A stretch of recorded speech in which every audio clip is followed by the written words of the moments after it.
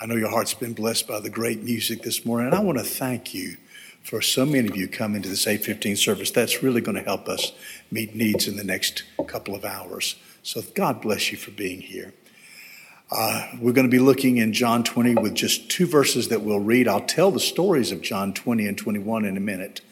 But first, let's remind each other of the gospel by quoting John 3:16, then join with Christians all over in praying the Lord's Prayer.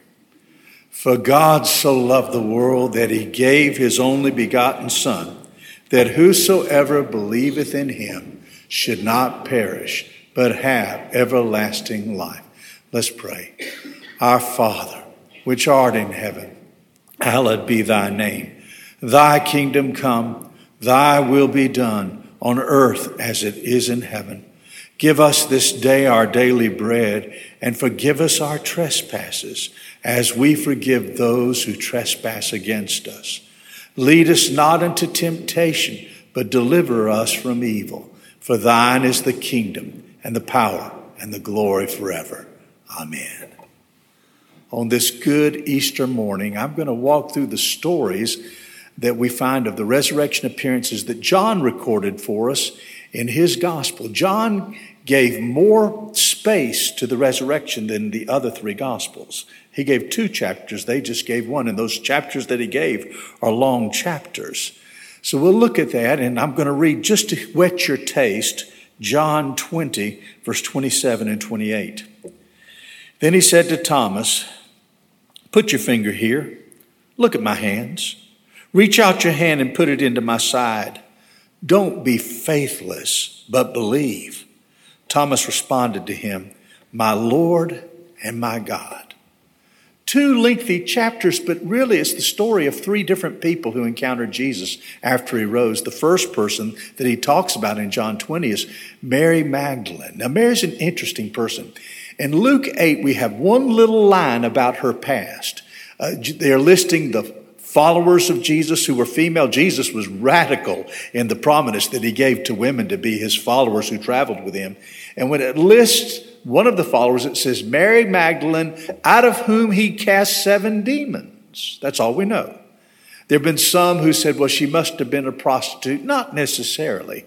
I have encountered folks in this country, but especially in third world countries, that were under demonic power. It is a scary thing to be around them. They're out of control. Oftentimes they are filthy. The Gospels usually include the word unclean spirit when it talks about them being under the control of Satan.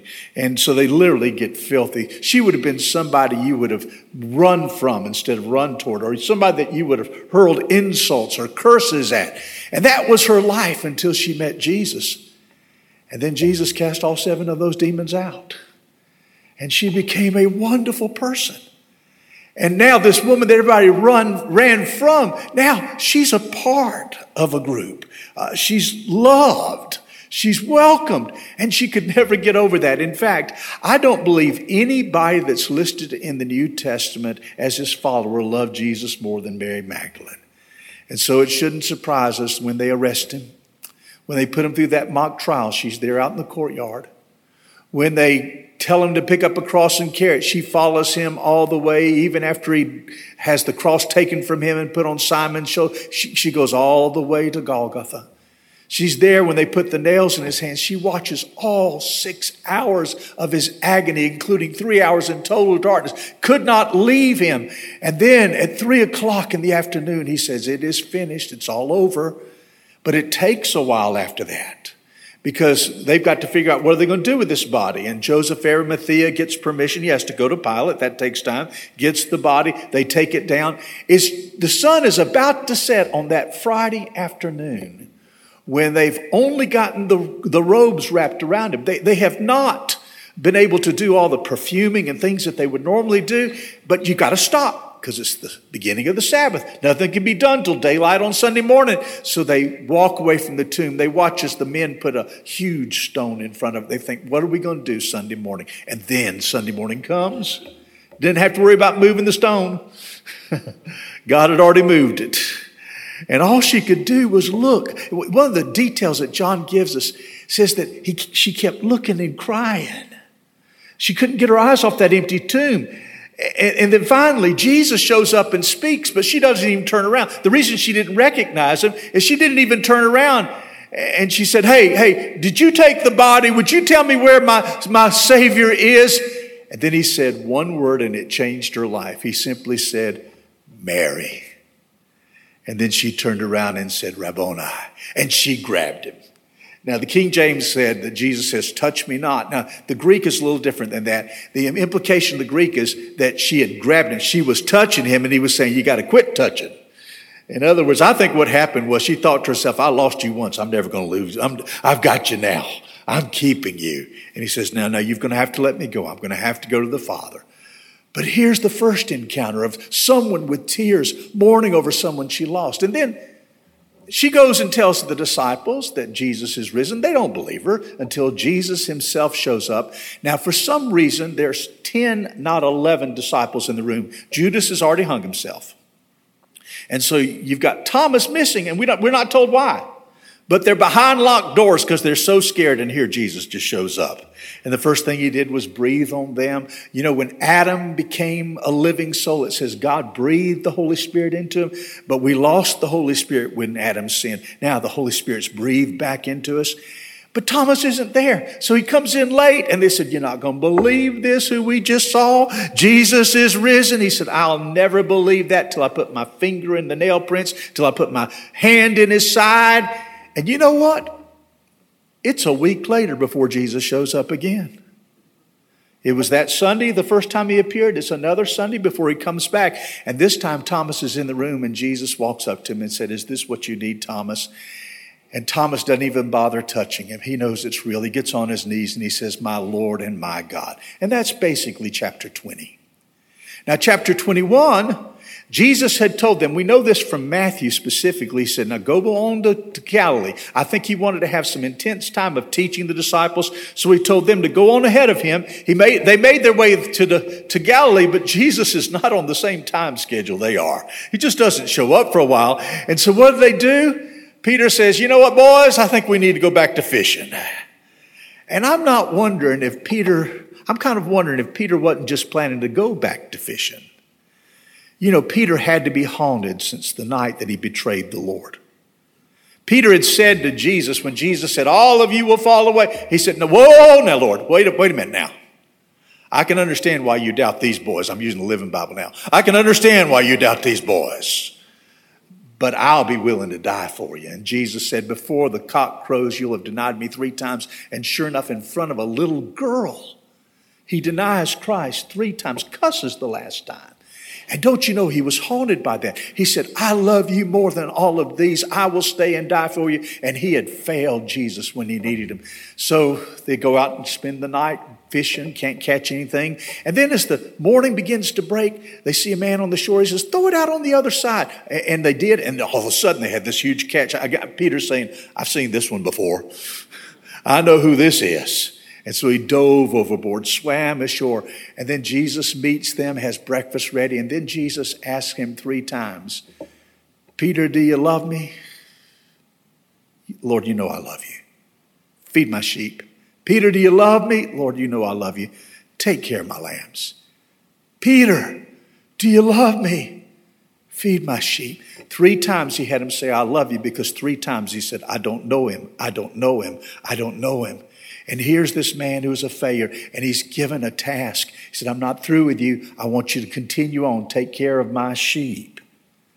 And let me give you the lessons we can take from these 3 stories about how Easter applies to this day and applies to people in this room. I want to make this as my thesis statement for the morning. Who is Easter for? Easter is for mourners.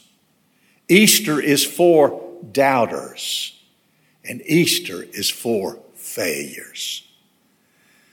Let me take those in order. Easter is for mourners. I'm going to tell you something, folks. There's a lot of people that today is going to be the hardest Easter Sunday you've ever been through, because it will be the first Easter Sunday that you've been without that person you love. Maybe it was your spouse. Maybe it was your parent. Maybe it was a child. But I want to tell you something, it hurts. That sense of separation. I've done so many funerals. I know I've done over 1,000 funerals. And the thought that occurs to me is that one day either Karen or I will walk away from a service by ourselves. I can't imagine that. I can't imagine the devastation after someone I love like that. Either I'm gone or she's gone. But let me give you this thought. We have 3 times where Jesus raises somebody from the dead in the New Testament. And all 3 of those times, he not only raises the person, he gives them back to the family.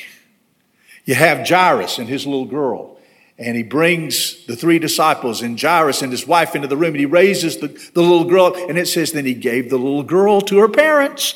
There's a reunion. You have the widow at Nain, and she'd already buried a husband. Now she's burying her only son, and he raises the son, and it specifically says he gave the son back to the mother. And then you have Lazarus, who has his 2 sisters weeping by his graveside, and Jesus brings the brother and brings them back to his sisters. That's what Jesus does, and that's what's ahead for you. Now, with that said, I want you to know this. That's our confidence. Jesus conquered death, and Christians don't say goodbye. But that doesn't necessarily make it easy. Linda Berman became a Christian when she went through a divorce, raising 3 children, had a horrible custody battle. And although she'd been nominally a Christian, she'd never really sought the Lord until that time. And that drove her to dependency upon God. And she became so hungry for God's word. In fact, she said she couldn't get enough. Went to Bible studies, went to church every time the door was open. God just changed her life. But the one burden she had on her soul as she raised those kids to adulthood was that her last son, Paul, was not yet a Christian. And so she kept praying and kept pleading. And then in 2007, her son attended church with her. He brought his girlfriend with him. She was so excited. He's back in church. He's listening to the gospel. And the pastor invited those who wanted to accept Christ to come forward. And he and his girlfriend came forward. And you know, his life was changed. She said, I noticed immediately he started sharing Jesus with his firefighter friends. And she could see the difference. But folks, 2 months after he accepted Christ, he was killed while on duty. She said that would have been devastating if she didn't know for certain that he had accepted Christ. That made it better.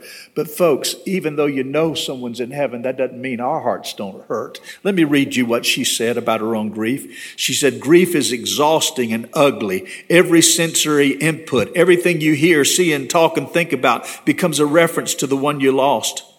I remember in one of my grief books, someone wrote that God's grace is sufficient, but it's not an anesthetic. I would describe grief as putting your heart through a shredder continuously. So I want to tell you something, folks. Easter is for you if you're grieving, but that doesn't mean the grieving is going to not still be hard. It's just we mourn differently as those we have hope and the world does not. Second thing, Easter is for doubters. Easter is for doubters.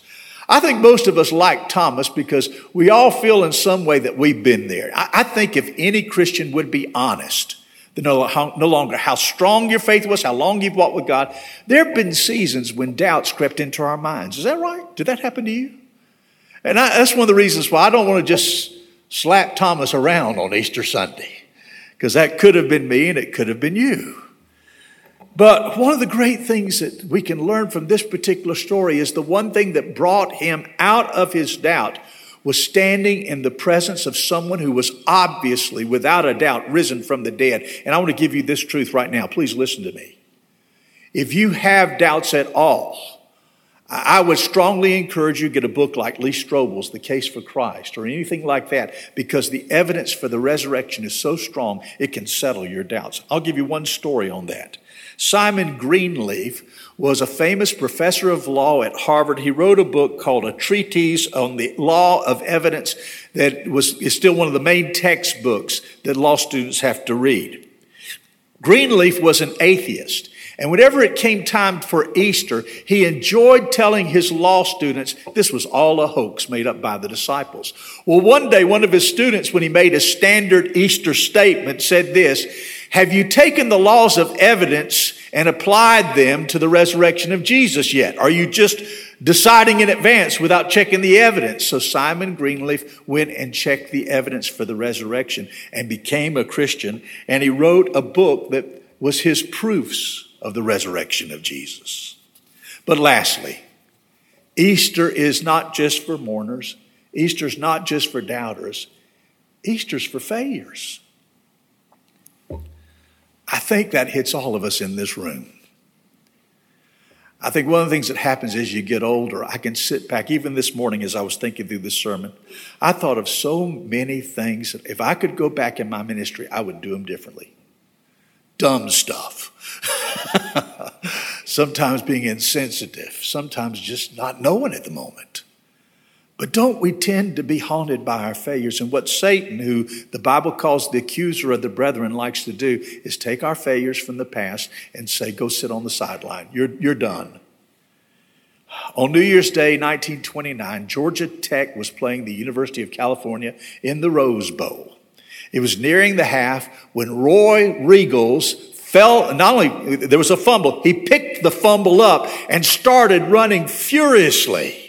He ran 65 yards in the wrong direction. One of his teammates, named Benny Lum, realized that he was going to score for the other team. So he tackled him just before he got to the goal line, but that put them in a bad way. It was near the halftime. They had 3 downs and they were out near their own goal, so they decided to punt. As they punted from the end zone, Georgia Tech blocked the punt and was able to score. And so they went into half and they were behind. And the reason they were behind was because of one person, Roy Riegels. They said when he went into the room, he didn't talk to anybody. He went to a corner, got a towel and put it over his head and just started sobbing. Now the coach, Coach Nib Price, usually would give a speech, but he didn't know what to say. So the men got in, sat down, and they had complete silence. Coach didn't have a speech this time. Finally, the official came in and said 3 minutes to the next kickoff. And so all the coach did was, I guess he'd been thinking for all those minutes. He stood up and said, the same team that played in the first half is going to play in the second half. Go on, get out there. Well, Roy stayed at his seat. And the coach walked up to him and said, didn't you hear me, Roy? The same team that played in the first half is going to play in the second. He said, Coach, I can't go out there. I've ruined you. I've ruined the University of California. I can't face that crowd ever again. And the coach said, son, it's only been one half. There's a whole nother half. And they say that Roy Riegels went out and played a game like nobody's ever played. Well, I want to tell you something. If you're here and you're haunted by your past and Satan has used those failures to say, go sit in the corner, don't you listen to him. Because here's what Jesus did. Jesus saw Peter, the one who had failed him 3 times, and he said, now this is what I want you to do. I want you to take care of sheep. Now, can I tell you something about sheep? All we like sheep have gone astray. Basically what he said was, Peter, you went astray. Now I want you to go take care of a bunch of people that are going to go astray. Because failure is not the last word for a Christian. Michael Rydelnik is the professor of Jewish studies at Moody Bible Institute. He was raised in a strong Jewish neighborhood in New York City. He said, although it was a public school, everybody in this school was Jewish. I mean, that's part of the reality in New York City. And so he grew up there. He said there was one boy who'd become a Christian, and he kept sharing with him verses from the Old Testament. He says, have you seen this? Jesus fulfilled this. And this Christian kept pointing him to Old Testament verses that were fulfilled in Jesus. And so he became a Christian, and he began to study for himself. And he just had that passion. He would go to student after student and say, I've got to tell you the good news. Jesus is the Messiah. These verses prove it. Well, they brought in a famous rabbi from Columbia University to speak to their school. He was a guest speaker. And so Michael Rodnick, as an enthusiastic teenager, called him up and said, would you be willing to debate me on whether or not Jesus is the Messiah? So the professor graciously said he would. And Michael Rodnick said it was a disaster. He said every time I threw out an argument, he could twist the scripture. He could show that it could mean something else. He said, I was completely destroyed. He said, I walked off that stage and I thought, I guess I can never speak up for the Lord again. I failed him so much. I shamed Christ in my high school. And he almost gave up the thought of serving Jesus, but he went on, went to seminary, got his degrees, and became a professor. 30 years later, there was a guy that came to his house. It wasn't in New York, it was somewhere else, and was working on something that had broken. And he heard the accent, and he said, I know where that accent is from. You're not just from New York City, you're from my neighborhood. And he said, what high school did you go to? And the guy said, I went to the same high school that Michael went to. And the man that was working on the house said, I see you're a Christian. He said, so am I. And so Michael asked him, how did you become a Christian? He said, well, you're not going to believe it. They had this rabbi come in. He was so smart. And we had this skinny kid from our high school that got up there and he just couldn't win the argument. But he kept quoting Bible passage after Bible passage. So I went out and brought a Bible. And then I started doing the work myself. And I began to see that Jesus did fulfill the prophecies. And Rodnick said, guess what? God used my worst failure. I want you to know, folks, if you're here today and you're a mourner, Easter's for you. If you're a doubter, Easter's for you. If you're a failure, Easter's for you. Because mourning, doubt, and faith are not the last word for us Christians. Jesus conquered death, and he gives us a new start. Will you pray with me? Lord, I pray your blessing on your people here today. Thank you for bringing every single one. I pray that they will know in their heart of hearts, Jesus, that you are risen. Meet the needs they brought with them here. Jesus, only you can give us hope after death. Jesus, only you can silence the doubts that Satan puts in our minds. Only you can tell us that we can still be used. I pray that happen today. In Jesus' name, amen.